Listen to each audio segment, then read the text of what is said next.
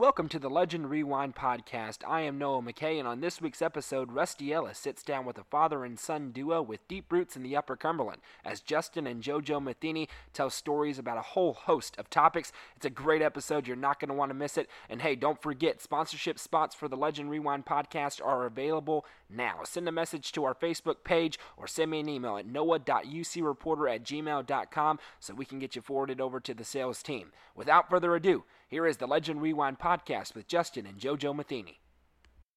Welcome into the Legend Rewinds podcast. I'm your host, Rusty Ellis. And this week, we've got a good one. We've got a Cookeville father-son duo. I've got an interesting relationship with both of them. One used to be my boss, one of the best I've ever had. And the other is my landlord, JoJo and Justin Matheny. What's up, guys? How you doing, Rusty? Oh, I'm just glad to have y'all here. This is going to be a fun episode, I can already tell. It will be. So, you obviously both are... I think it's fair to call y'all legends around here. I know you've coached. You know just about every coach in the area, JoJo. So, start us off. Just talk about when you first began playing football, and then we'll get into your coaching career. We'll get into coaching Justin. We'll get into all of that. I started in the 6th grade with King Corporation, then went to the Cookeville Junior High, played there for 3 years, and then on the Cookeville High School. Well, it was Putnam County Senior High School back then, and then he changed the name. When we say back then, what year are we talking? 1977, 78, 79. It was not meant with disrespect. I was just curious how far back we were going. Yes, sir. 77, 78, 79. 79 season, 8th game of the year, I was playing Gallatin and blew my knee out. I had surgery on it, 3 ligaments in the cartilage, and all that removed, and then didn't want to end my career that way, so walked on at Tech the next year. Had a good fall camp, super winter workouts, and in spring practice. Got both knees hurt. Fortunately, neither one of them had to be operated on, but I said that was enough and hung it up after that. So from 6th grade to 12th grade in freshman and college was my football career. So one thing I've always actually wondered about you, because it seems like you've known or coached every coach from around here, whether it's Jimmy Maynard, Bruce Lamb, Scott Hughes. How did you meet and coach all of these people? Because I know everybody's obviously from around here. Talk about meeting each of those, like especially the coaches that are around the area. Talk about meeting them and how you got to know them. And I think Justin will testify to this. Coaching is a fraternity. Once you get into coaching and you coached as long as I have, you get to meet people, you compete against those people. Coach Maynard, I watched him at Tech. I was in junior high, and I remember him being the quarterback at Tennessee Tech. I watched him there. Actually coached against Coach Maynard when he was at Sparta, and then on to Riverdale. And then I watched him here. He's been in Putnam County with Upperman Bees, and then he went on to Smith County, so I followed his career quite a bit. Bruce Lamb, when I was going through Tech, I was a volunteer assistant. I actually coached Bruce. He was an offensive lineman.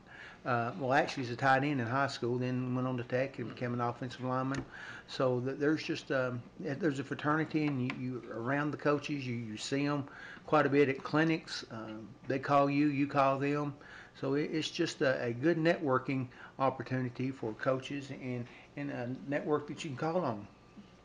Did I leave anybody out there, by the way? Was there anybody that I didn't mention in there? Because I know, obviously, Noah Rapaski used to be at Upperman. He's not Cumberland County. Scott Hughes, as I mentioned. Was there anybody that I said in there that I left out? And Justin, you feel free to cut in if I left somebody out there as well, because I couldn't remember. Scott Hughes was able to, when I worked with Coach Joslin back in like 2007, 8, 9, up through 11, 12, Scott Hughes, offensive line coach, and I worked with him, got to know Scott there, enjoyed that time with him, and so it's just, I've been in athletics since the 2nd grade, and still one way, shape, form, or fashion involved in athletics now, as you know, calling for the reporter on Friday nights. That keeps me involved. That scratches that itch. Enjoy that. Able to call the coaches. I've talked to Coach Kane, Coach Maynard last year, Coach Hughes this year, so it's just enjoyable to be a part of. Justin, we've asked numerous kids this question, because especially when the pandemic hit and me and you were at our job at that time. We asked a lot of kids this because we did a lot of stories about this. What's it like playing for your dad? Because I think every kid that plays sports plays for a parent at some point, whether it be rec league, elementary league, whatever. But I feel like starting at the high school level, that takes on a bit of a different form. What is that? What was that like for you? I mean, something I always remember is the first game of my senior year.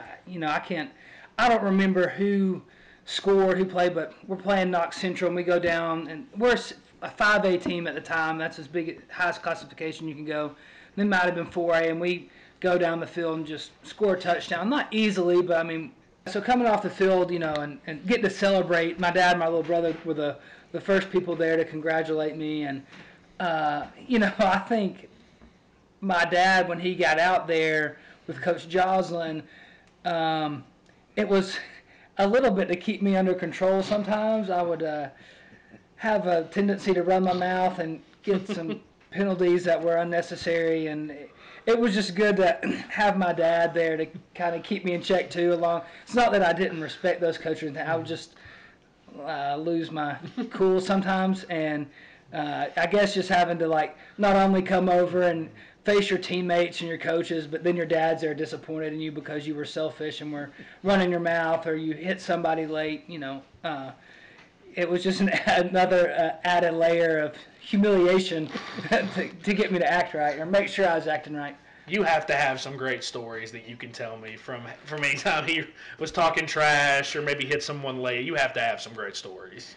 Well, just to follow up on that, it started early, and I won't go all the way back, but it was his freshman year. And I think they're scrimmaging Siegel. And both teams were excited. And so the teams get up, like they do right there. The players get together and they're rah-rah-ing and they're getting excited. And there's one voice I hear out of everyone else. It's louder than everyone else. And I'll not repeat what he said, but it was obviously something he wouldn't repeat in Sunday school. But yes, I heard that voice, and yes, he was always fiery. So one thing we talk about with those athletes that again that me and him have talked to before in this similar dynamic is that the relationship, the coach player relationship has to end as soon as the game is over, as soon as you get in the car to go home. How important is that from y'all's perspective? And because I think that obviously with you both being a little bit older than the normal athletes we talk to, they're obviously going through it with their parents right now. But you guys have been through it. How important was that? Well, I'll say this. And he even brought it up on Friday night on his way home from the Monterey Cannon County game. Our night wasn't over. The conversation wasn't over when we got home. Because we didn't go straight home, we would always go to Waffle House after the game. And me and my dad and brother, and some of my buddies sometimes. Sometimes it would just be me, my dad, and my brother. But there could be a whole lot of us or little of us. And then we would go and sit and talk about the game. And so by the time we left Waffle House, the game was over. Good, bad, the ugly. I always get a chocolate milk and waffle and some sausage or bacon or whatever. But it was funny. He brought that up, and I even said, hey, I'm going to invite Rusty and some of the other guys.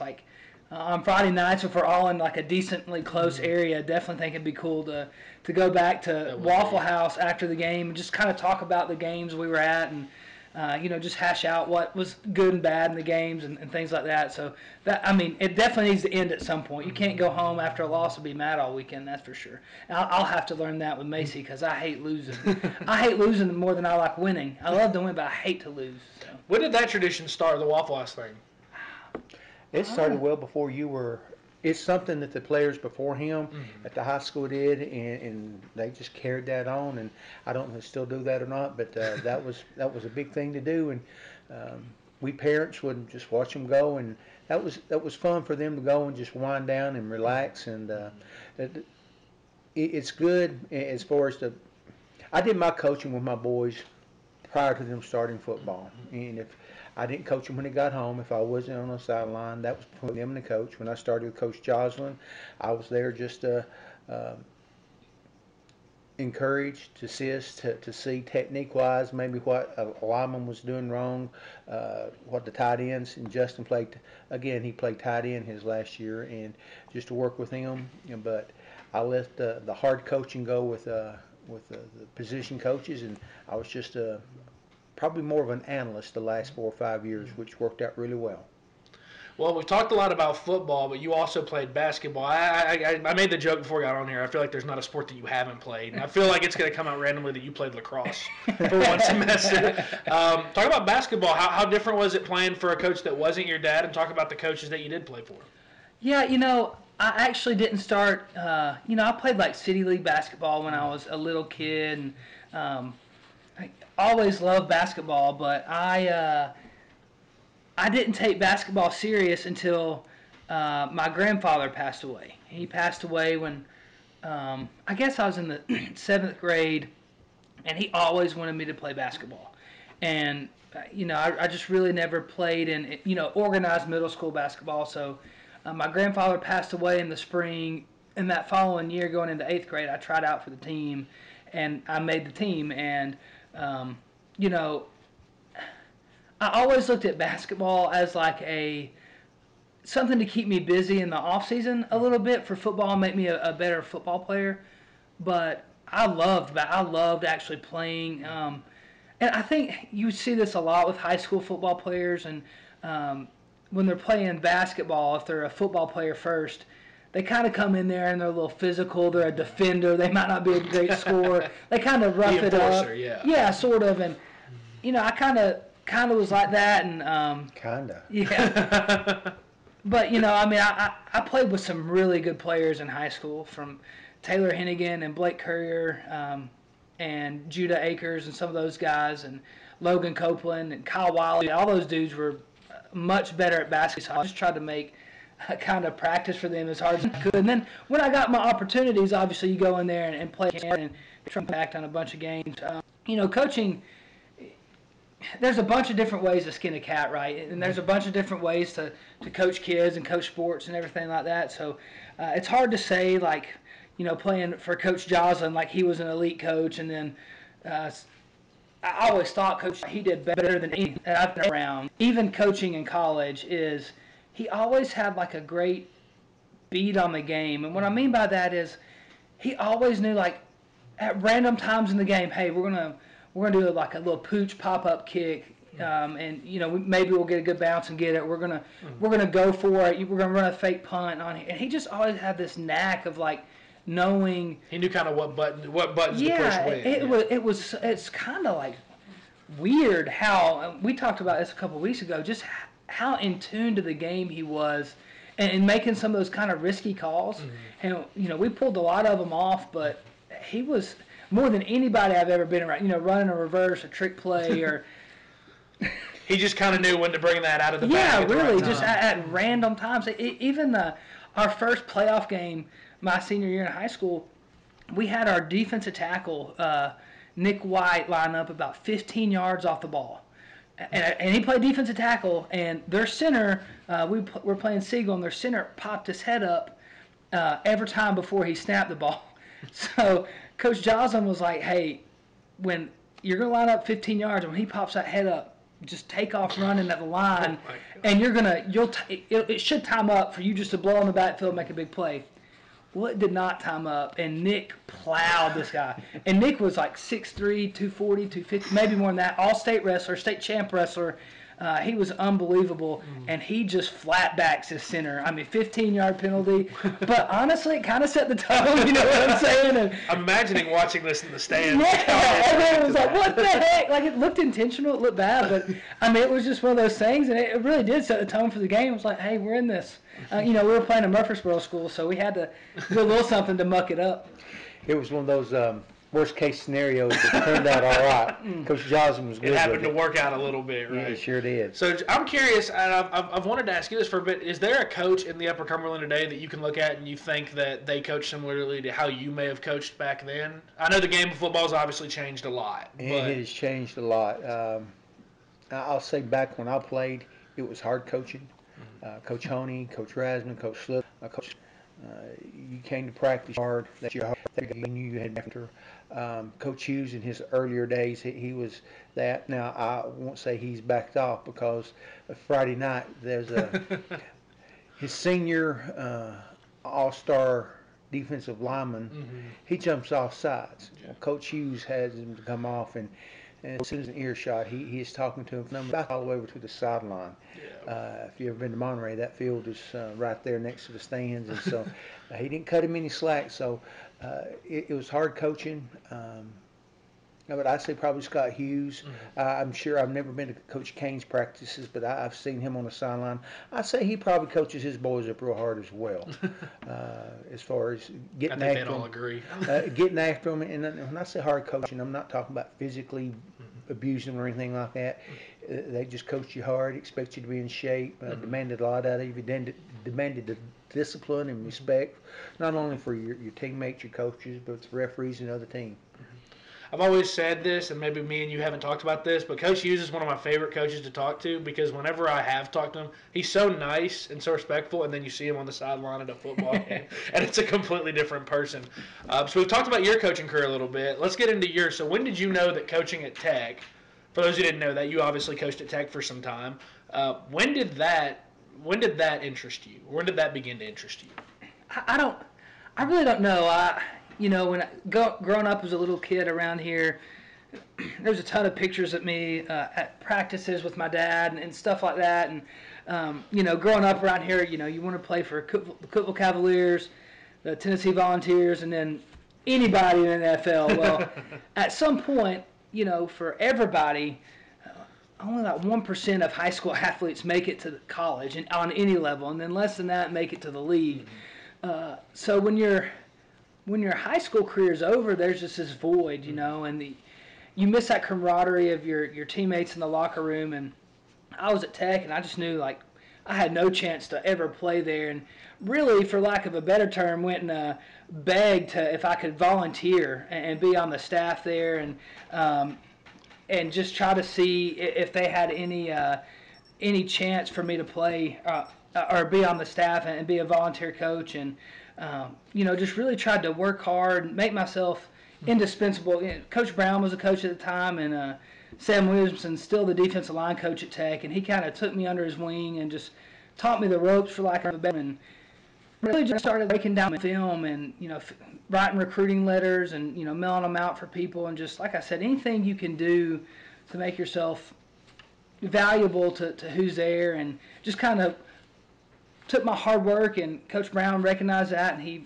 wound up giving me a scholarship, which is, I'll forever be grateful for that because it paid for 75% of my college, which was I would have never got that playing. And something that like I always was self-conscious about was, I didn't play college football, and that's a big thing in the coaching fraternity in college. Like if you're a player, you kind of have a leg up on people who didn't. And so, I just tried to work harder and study and learn as much as I could to make up for that. And got on, Taylor Hennigan was my high school quarterback, and when he finished his playing career at Tech, he became on staff. So we would spend a lot of time, me and him, and we'd play basketball together forever. Known him for a long, long time. Great family. His dad used to be the head coach at Tech too, and we would spend a lot of our free, watching NFL tape and, studying what we have. We would burn disc and take it home and watch it, and always be talking to each other. So just trying to always say iron sharpen iron. We always tried to have that communication and bouncing ideas and coaching techniques off each other. So kind of like anything else, it's just about a lot of hard work, and if you put it in, sometimes you get rewarded, sometimes you don't. But when I decided to not coach anymore, I'd put in the hard work. I was okay. When I finally became okay with it, I was good to be done. And it's not that I don't miss a game and that I wouldn't want to go back and coach someday, even at the college level. It'd be a lot of fun. But it's a different lifestyle. It's a hard trying to raise a family and be like, you've got to, something's going to get sacrificed, either your coaching career or your family.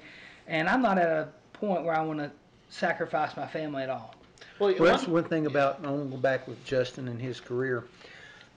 When he started coaching, it was his work ethic that set him apart. Yes, he was right. He hadn't played football, but it was his work ethic. He was there. He was early. He stayed there late. Wasn't getting a dime financially or scholarship-wise, but he was there. It's work ethic.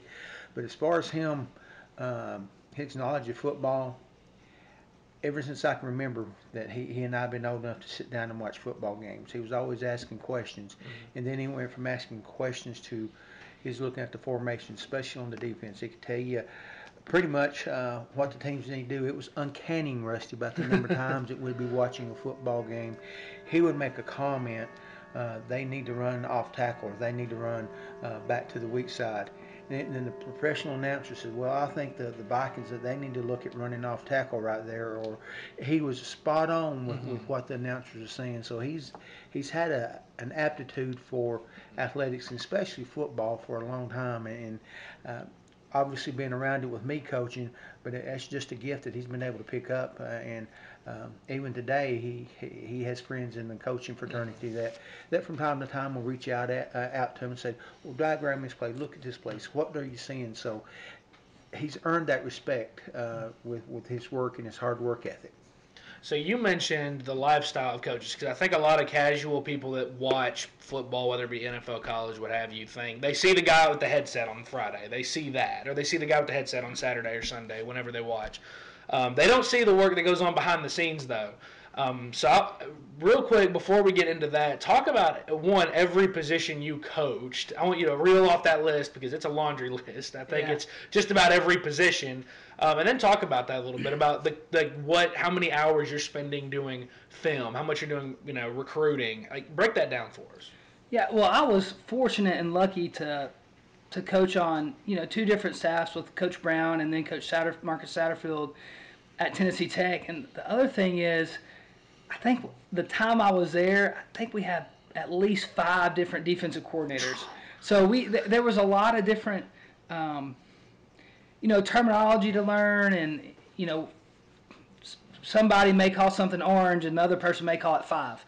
Just things like that. You just have to relearn that verbiage. So I've coached everything except the 1s and the 3s and your defensive tackles, but defensive ends, outside linebackers, inside linebackers, nickels, safeties, corners, coached it all. And I think a benefit of doing all that is, especially safety and linebacker wise, everything has to fit together like a puzzle, or it doesn't work. And when you have kind of knowledge of all 3 levels of defenses, it helps you fit that puzzle together on each play.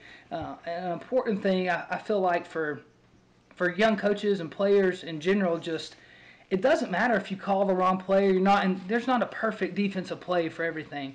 But if you're all running the same thing together, it can be a terrible call and it turn out okay. But if half the team's running one thing and half the team's running the other, somebody's hitting their head on the goalpost and it ain't good. So it's just having that knowledge of being able to say, okay, I know why the safety needs to align here, because this is where the linebackers align, this is where the defensive tackle on that side's align, and what they're supposed to do to certain blocks coming down the pipe. If he's lined up appropriately, he's going to be able to fit that exactly how he needs to, and he can play fast. It's something I laughed the other night, and I mean this in the best way I can, watching Upperman. They ran cover 3 the entire game. But those kids know what to do every single play, and you could tell they play really fast. Did they mess up some? Sure, I'm sure they did. I'm sure Coach Kane's not very happy with some of the plays that happened the other night, but I'm sure he's really happy with some of the other plays too, just because his kids line up. Like Cookeville motioned a lot. When you're running cover 3, you don't have to shift or adjust to motion. You just watch. See him go back in the box or whatever, and you just play it out. There's not a lot of moving parts when you're just running the same thing over and over. And there's a lot to be said for that. It's simple, it slows the game down, and it lets your kids play fast. Coaching-wise, though, yeah, people excuse me, people think about it as, just kind of a normal job. I know my wife's family thought I was crazy how much time I was spending, coaching, but... And I've said this a lot. I don't know if, back in the day when my dad started coaching, they actually, you go through your cut-ups. Well, when you do that, somebody used to have to actually go cut the tape on, like with scissors, and cutting the tape and putting them, hey, these are all the power runs. These are all the zone runs right. These are all the zone runs left. You actually had to cut that and put it in a reel. And that's how you would watch those. And So the film process and the coaching process, because of technology, back in the day, used to take forever. Now the technology is instant. Like practice is up, in less than an hour, sometimes 30 minutes after you get off the practice field. So you have time to go get a shower, maybe a quick bite to eat, and then you're back in there grinding, watching tape. And it's not, and especially on the college level, recruiting takes up a ton of your time as well. So it's not a 40-hour week job. You work 7 days a week, at least 9 months out of the year to get it done, and you're working 12 plus hour days, 12, 14, 16 hour days every day. I know a lot of times, especially, Sunday, Monday, Tuesday in season, you get in the office about 10 on Sunday after game. Both coaches I work for, your grades were always due at 1 o'clock, and you're in the office till 1, 2 o'clock because you're trying to go through the other team's first and second down plays. And that takes you forever, especially mid-season. You usually go through a 4-game breakdown, but every coach on the defensive side of the ball, like our defensive tackles coach Sam Williamson, always, he always did the inside run game, and a lot of the full run game, and then the linebackers coach maybe did the outside run game, or they did the full run game together, and then the coaches and me and Coach Polizzi, Taylor Haney, the coach with their first and second down passes, P and 10, possession and 10. What are they running on the first play of drives? What are they like on, after they get a big play? Are they coming out and looking? There's just so much to look for in a football game, and you can really spend more time than that if you could take the limitless pill and stay up all night. You could spend as much time as you wanted, but also kind of circles all the way back around to what I said about Coach Kane and his guy. They ran cover 3 pretty much the whole night. You can chase ghosts, right? You can make up things that are never going to happen. And, well, we can't run this because they might run this. Well, that's crazy. Have they put it on film yet? No. Do we need to have a plan for it if they start running it? Absolutely. But we're not going to just not run this defense because they might do something. Teams are kind of, they kind of do what they do at some point in the season. And you're going to have coaches. I always thought Will Healy and Wes Satterfield at Austin Peay did a phenomenal job of game planning people and scheming people, and they were some guys that would throw something new at you and get a cheap one, and it would just tick you off, and you're like, man, dude, those guys are really good, and they took some lumps early at Austin Peay, but Coach Healy's at Charlotte right now and doing a great job down there, and Wes is the OC at Richmond, so they've both had good careers, but I always thought that always impressed me game plan wise. So let's talk about where you're at today then. You obviously, JoJo, are the principal over at White Plains Academy. I've always said I think that, getting into coaching is a crazy profession. I say that as a sports reporter, and that's a crazy enough profession. I think the only thing I would look at that might be crazier would be being a principal, because I can't imagine the laundry list of things you have to do. Why did you get into being a principal to begin with? Well, it all started back, it was Allgood Middle School then. Had a friend, dear friend and mentor, Verter Stuff. Started my coaching career with the Allgood Pee Wee football team. And he comes and gets me and asks me if I want to volunteer with a high school, and I did. And so went on from the high school to Meigs County, then back to Monterey High School, then to Cookeville High School for several years. And then the opportunity came along, Mr. Tom Parker. He asked me if I wanted to be an assistant principal, and we moved from where Avery Trace is now to the new Cookeville High School. And I was there for 5 years, and being a principal, if I can keep it in my mindset and correlate it to athletics, I can deal with it that way. And it's very much like coaching. That head coach has responsibility for everything. The principal has responsibility for everything. You learn to delegate. You surround yourself with good people who believe in the same directions you're wanting to go. This is my 37th year total in education and my 26th year as an administrator. White Plains, for your listeners that may or may not know, is the alternative school. I've always pulled for the underdog, and a lot of our students come from bad situations, and I pull for them, so it's a natural fit. And this again starts my 14th year there, and I really love it, and I love working with those kids, and fortunate enough that the people in that building, the adult, love them to be there at that school. So I have a good team there, and that really pays dividends for me. I know your answer to this next question, but I'm going to commit the cardinal sin of journalism and ask it anyways. How much of your job, especially when you're working with kids that come from rougher situations, how much of your job boils down to relationship building? 100%. Rusty, our students, whether it's at White Plains Academy or whether it's Tennessee Tech, Justin has a great story if he can share with you, but it's the relationships. If I can get to trust in me, I can get them motivated to maybe work a little build it's relationships. And somebody asked me about that the other day, and I guess the relationships that I look back over, especially at White Plains, those students who have resisted, and we might have had to go nose to nose and toe to toe, figuratively. But we have developed a bond once they realized that I won't want to quit. I hounded them to the point that, all right, they submitted or they trusted me enough to acquiesce and do what we asked them to do. So this is a story then that I guess I haven't heard yet, so go ahead. It's about that young man who was getting on the bus and came up and thanked you. Oh, yeah. So,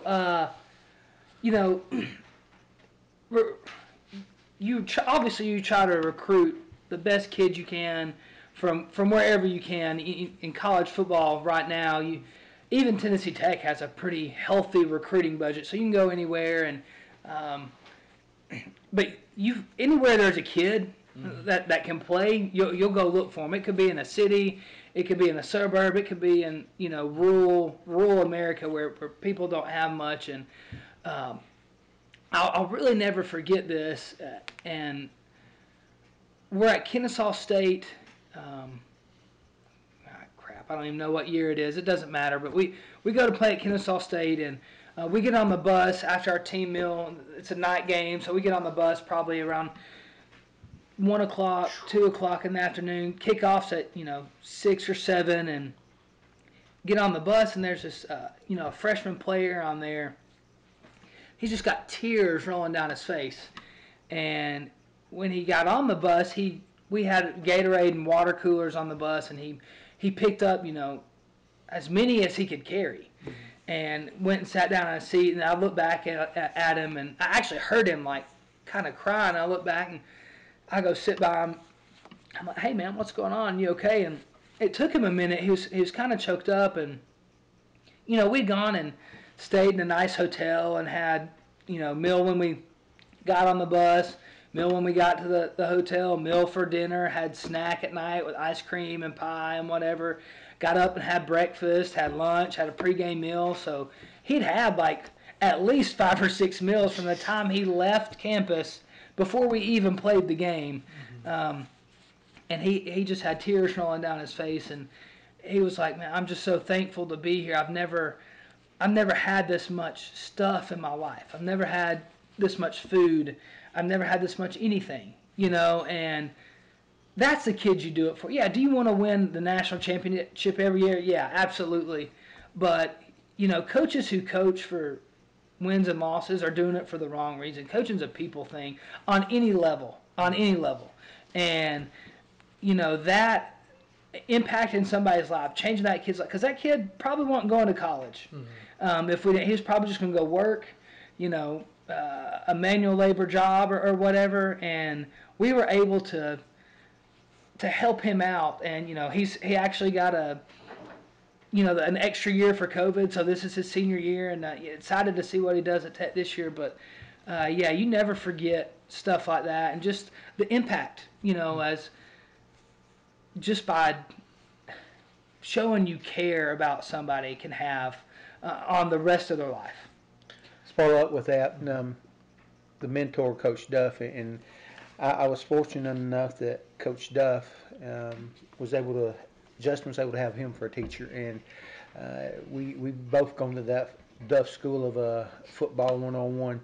But he said one of the things that you'll get out of coaching that won't show up in your paycheck, it never shows up in the wins and losses directly, but it's the relationships you have with your kids. And I know he's gotten phone calls from the players that he coached at Tech, I get phone calls, or I see an athlete, former high school athlete, whether it be Meigs County, Monterey, or Cookeville area, from time to time, and it's just good to have that relationship and go talk with them. And it's all about the relationship. It's all about working with that child, that athlete, and pouring your heart into them to see them become better men and women.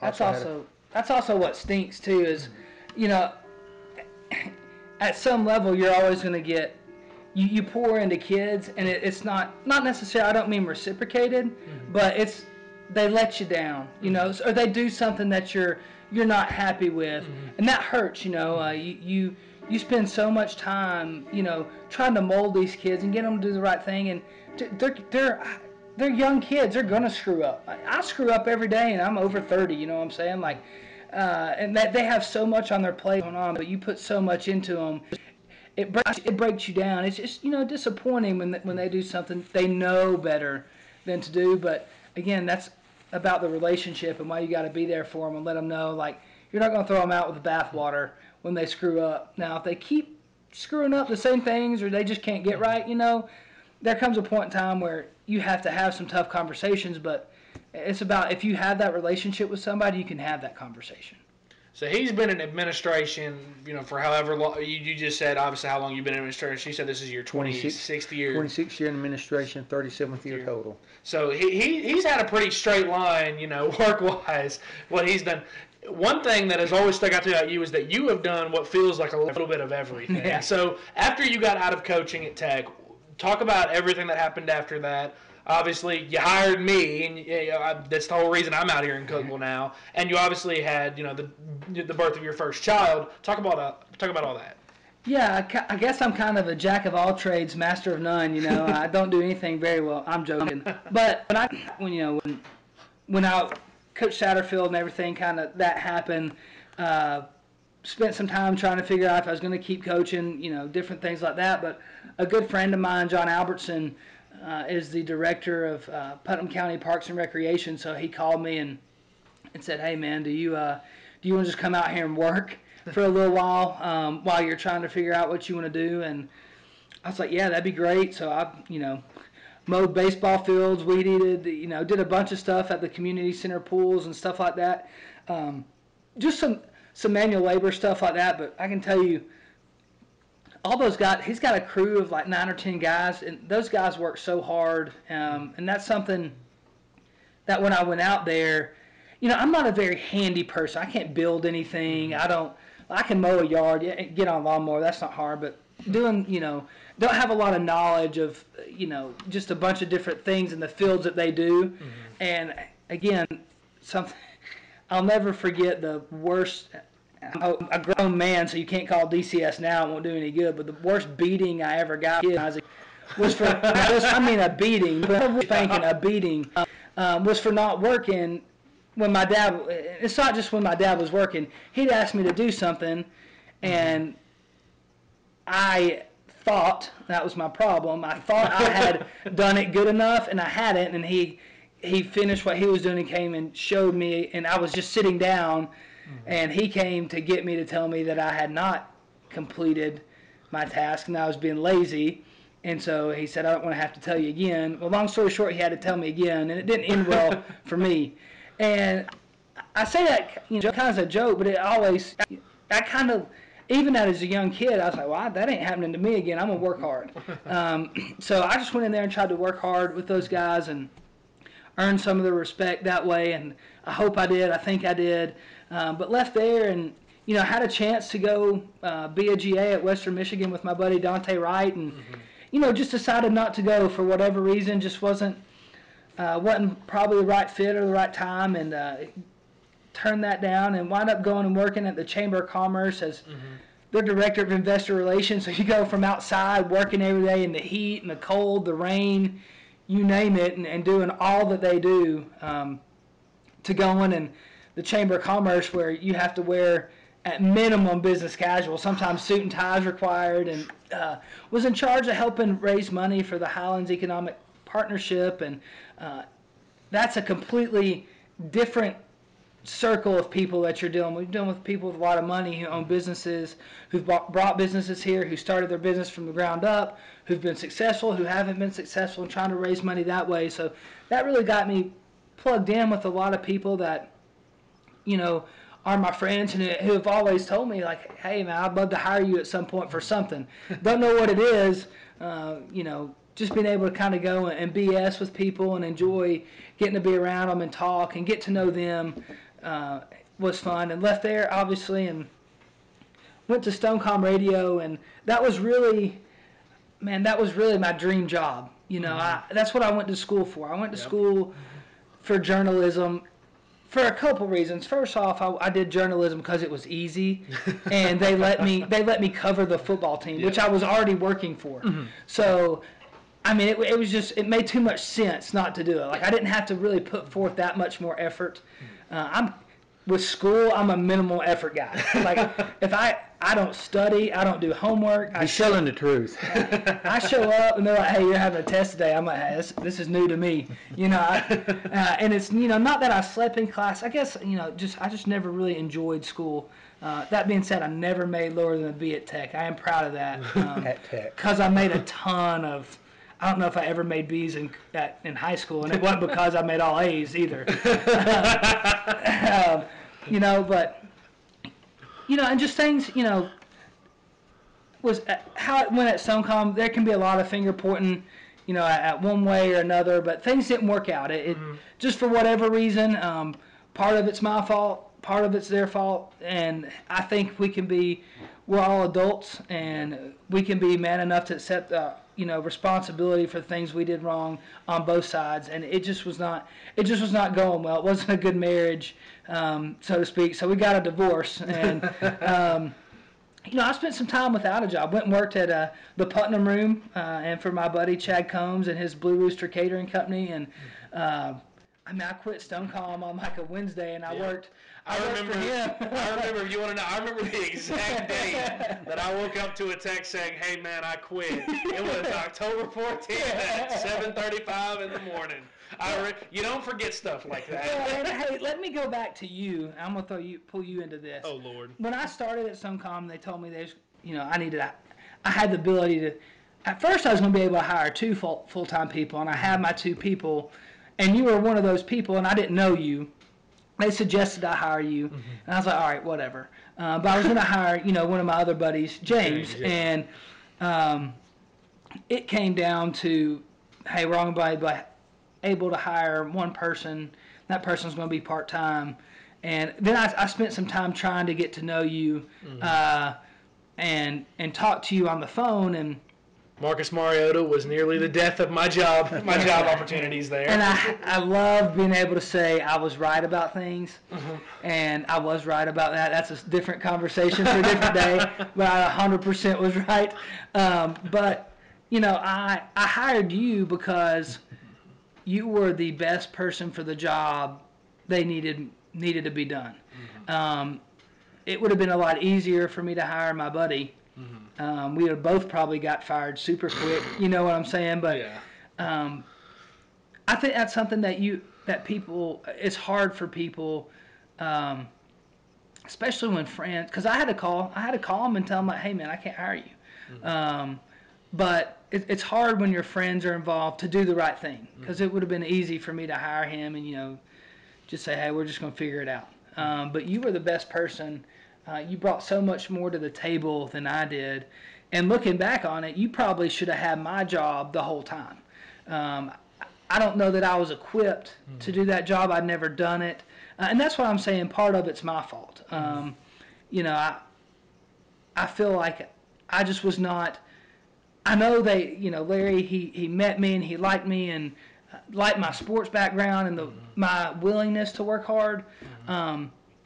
But I just did not have all the tools I needed to run that as successful as he wanted it to be. And I think you did. I think you do, and I think you did. But bringing you here was a huge. I mean, not a gamble, but it was a huge bet on my part, and it worked out right. Like, I bet on the right person. And not taking anything away from it. James is like a carbon copy of myself. Like, he is me just But he knows his stuff. He knows his stuff, but, not taking away from him. I'm just saying we're the exact same person, and we have the exact same flaws and exact same strengths. Like, what were your strengths were some of my flaws, and what were my strengths were some of your flaws. So we were able to piece it together very well. But, left there, and like I said, went and worked at the Putnam Room and the Blue Rooster Catering, and thankful for that time. Got to make a little bit of money, make some new friends, work at a super nice restaurant where got to learn a lot about food. That was really cool.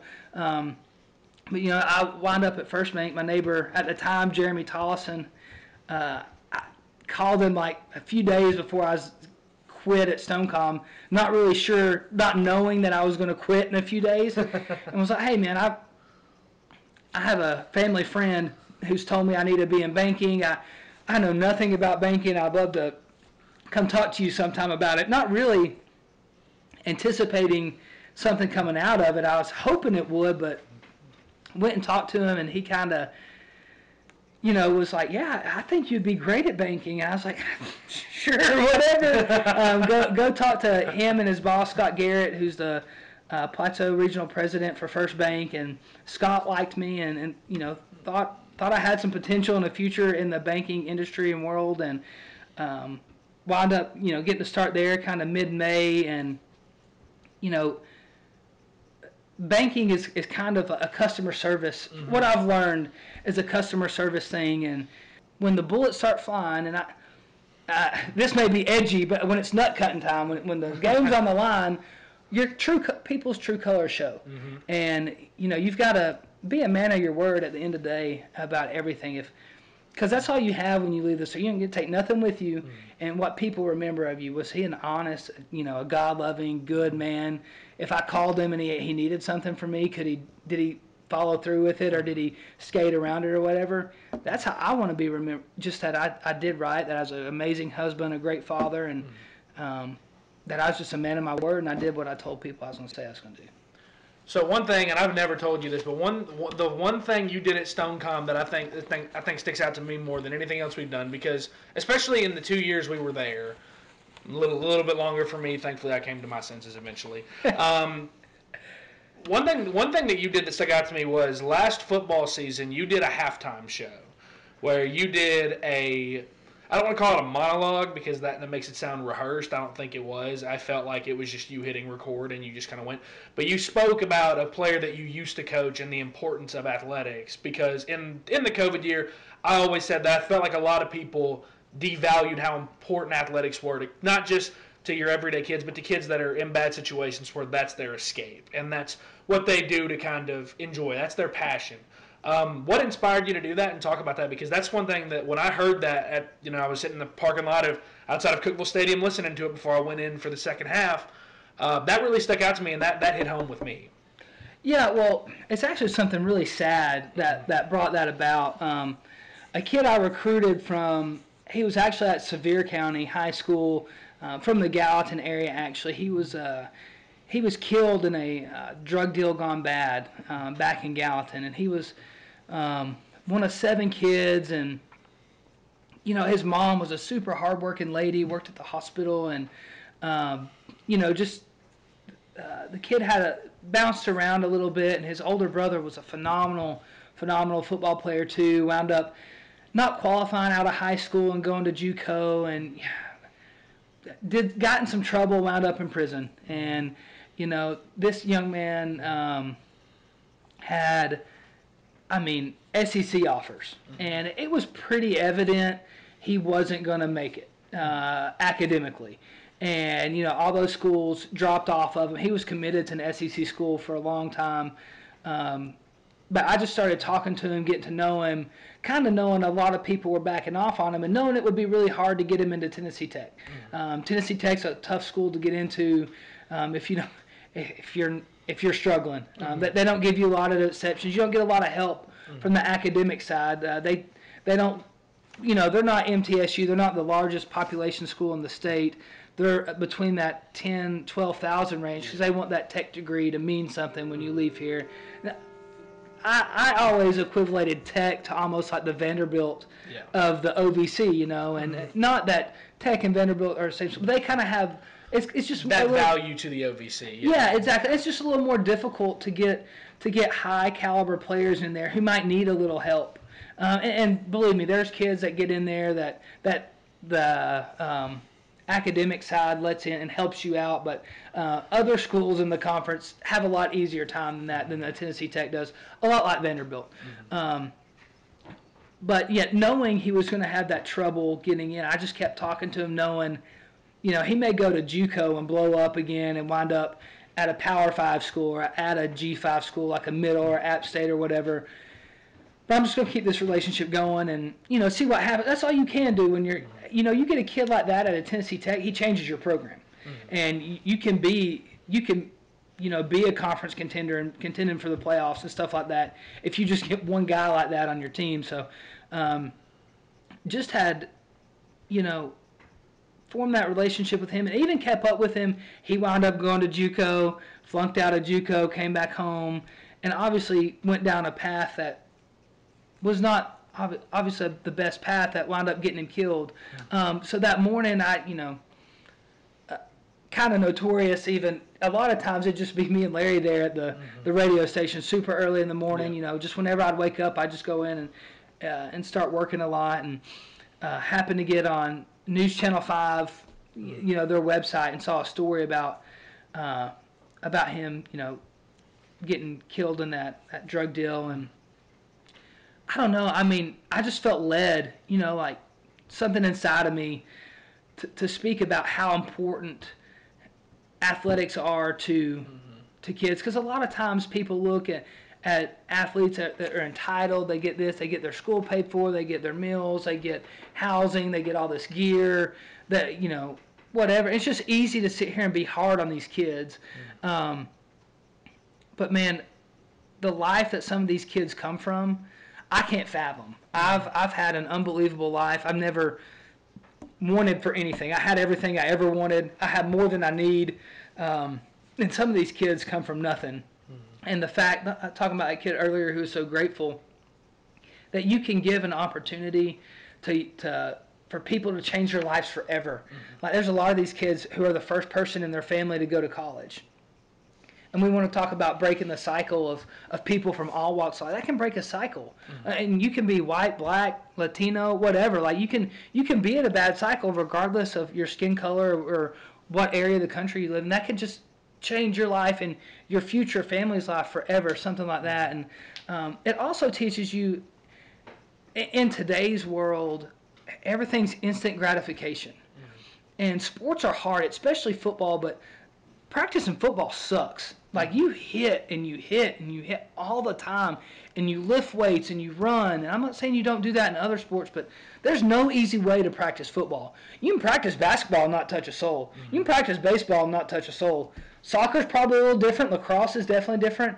But there's something about practicing football and just sports in general that just teach you so much. You know, you got to have, like I like to tell my players, regardless of what position I was coaching, that next play mentality, what's next, reset is, man, if you get a pick six, game ain't over, your butt's got to go back out there and keep covering that guy the rest of the game. If he mosses you or houses one on you, bro, it's one play, let it go. Like, you can't live and die on every play. You guys try to stay as even kill as you can. And I think it's just taken for granted a lot, especially with COVID and kids missing out on that. Like, I feel so bad for that group of the seniors that first year that COVID shut everything down. You know, I think Stone Memorial, for what it's worth, was the girls were going to win a state title. And then the rest of those teams, the boys didn't even get to play, and the spring sports never got to play anything. And I mean, I couldn't imagine my senior year being taken from me, and that had to be a tough pill to swallow. But I know there's a lot of kids who grew through that and learned from that and got better, and were able to focus maybe a little bit on mix or college or whatever they had out there. But the sport's a great microcosm of life. You're going to get down, you're going to get knocked down, and it's how you react. Do you get up or are you going to lay down? You're going to stay on the canvas. It's that old adage, it's not how many times you get knocked down, it's how many times you get up. You just got to keep getting up. And that's the most important thing that can be lost if you don't have sports. Well, I mentioned that obviously I remember the day that you sent me the message that you were leaving. The only other day that I remember you sending me a message at our previous employer, I don't remember if it was February 10th or February 12th. I feel like it was one of those dates, and I'm probably wrong on both. How much did birth of your daughter? How much did that change everything for you? February the 10th. Okay, so I was right. Let's go, man. There we go. That's awesome. Yeah. Man, now I'm gonna get a little spiritual here, and I'm not gonna go way too far off on it, but I'll say this: I'm a Christian and I believe in God and Jesus Christ is my Lord and Savior. I never understood the sacrifice that God made for us by sending Jesus until I had my daughter. Grew up in church, been around church my entire life, but that just put everything in perspective to me so much, and ultimately that's what played a huge role in me deciding. And look, this is not a Stonecom fault or anything. This is just kind of the nature of the beast with sports. Yep. Sports are played a lot at nighttime.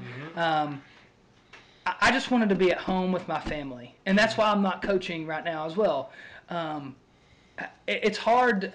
Again, I said I wasn't going to sacrifice my family for coaching, and that's really my dream. That's like, if all things were equal and I could work at 8 to 5, I'd still be coaching. Yeah. So I wasn't going to work similar coaching hours at Stonecom and not get to be around my family. But man, Macy Ray she's a little ball of sunshine, and she's wilder than a jackrabbit, but I love the heck out of her, and I just, and I hate, people always say, oh, you just never know till you have one, blah, blah, blah. You hear all those things, and you're like, yeah, whatever, but you have one, and everything's just different.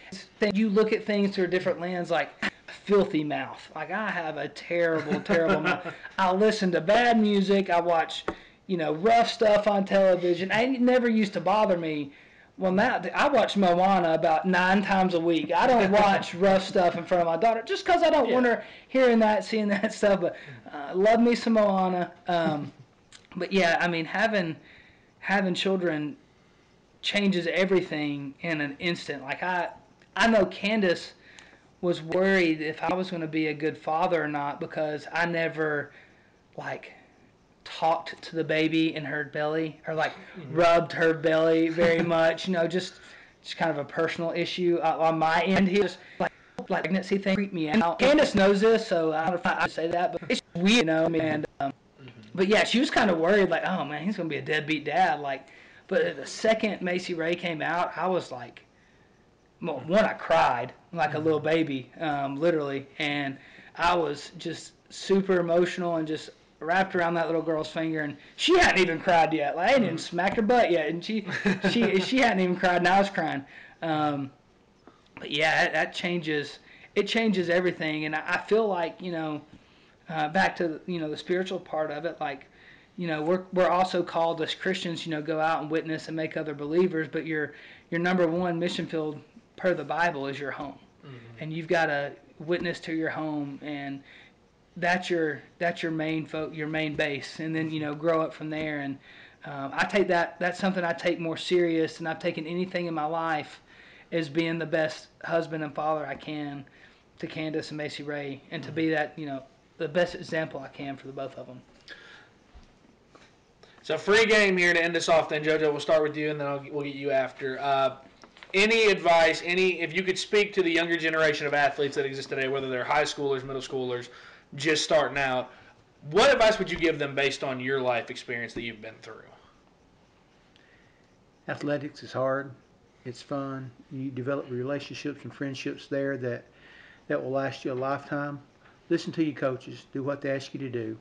And then eventually you're going to get to the age that you're going to start lifting weights. Get into a good weight program. Do not suffer an extra 5 or 10 pounds on the lift for technique. Always learn how to lift technique-wise. Surround yourself with good people. And a little sidebar here. 1976 was the first time I met David Little.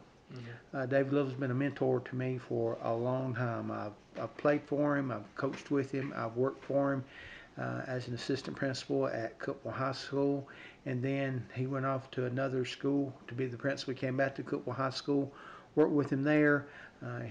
He got me a job on probation, and now that band, so to speak, is back together working with the reporter. But just enjoy your time, enjoy your teammates, give it everything you got, and when you walk off the practice field, the game field, leave it all on the field and say you give it 100%. And that's not only in the game field, practice field, that's just in life as well. Sometimes, as Justin said a while ago, you're going to get knocked down. Sometimes you're going to screw it up. You're going to make a mess of it, but you don't lay down and wallow in it. You get back up and come back and play another day. Yeah, mine's a little bit of an echo on a couple things there that he said, but the main thing is, wise, and this is a lot. What's basketball, lacrosse, soccer? What are these things? They're games, all right? You start playing all these games when you're little because they're fun. And your mom and dad might make you do it. And at some point, if parents continue to make you do something you don't want to do, you're not going to do it when you're old enough to decide. But if you're wanting to do it, it's a game, and you're a kid, and you love it. And a lot of times, even on the high school level, definitely in the college level and the pro level, it's so much more of a business.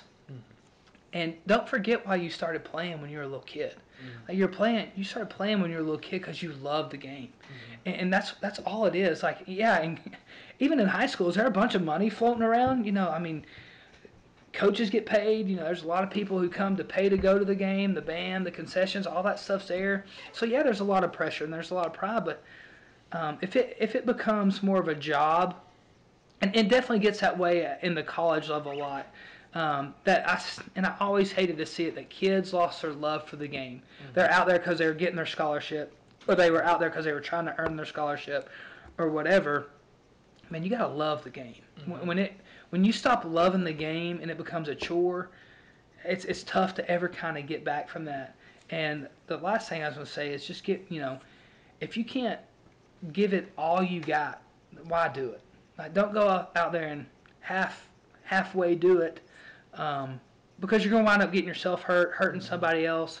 If you don't want to be out there, and no matter how hard that pill is to swallow for your dad, your grandpa, your uncle, whoever's wanting you to play, if you don't want to be out there, don't be out there. But if you're going to be out there, lay it all on the line, because when it's over, it's over. Like, football is going to end one day from Tom Brady. And you can look at that dude and say, hey, he left every bit of it out on the field. I mean, absolutely. Say the same for a lot of people. But when it's over, it's over. I mean, most professional athletes don't play quarterback till they're 44. They might play till they're 38, 39, something like that. And then they, hopefully you've got 50 years left or 40, 50 years left of your life to do something else. But when the game's gone, it's gone forever. When you retire, and you might be fighting with it, saying, "Hey, I'm gonna play forever." It doesn't happen, and just enjoy it. It's a game, and remember why you played the game, because you love it and because it's fun, and you can learn a lot. I have a friend that I'll be really quick. He coaches at Milan High School in West Tennessee. He's an assistant football coach, and he's the head softball coach out there. And he talked about he was telling me about one of his games this past spring with his softball girls, and he was making them run after the game, and he said, "Girls, you're not running because we lost. You're running because you disrespected the game of softball." But before he got there, he asked them what the game of softball meant to them. And one girl said, it helps me meet new friends. One girl, I love it. I'm gonna get to play in college. All these different things of why they love softball. And then he said, and as he told me, they just didn't play with great effort, and they lost the game. It's not that they lost; they could have won the game. They could have lost the game by a little bit, whatever. But he made them run because they disrespected the game of softball, and that makes so much sense to me. If you're going to do it, give it all you got all the time, from opening whistle to end of whistle, or from the first pitch to the last pitch. Give it all you got while you're out there. Spoken like a couple gentlemen with plenty of experience in the field of coaching. Well, that'll do it for this episode of the Legends Rewind podcast. Again, that was Cookeville's own JoJo and Justin Matheny.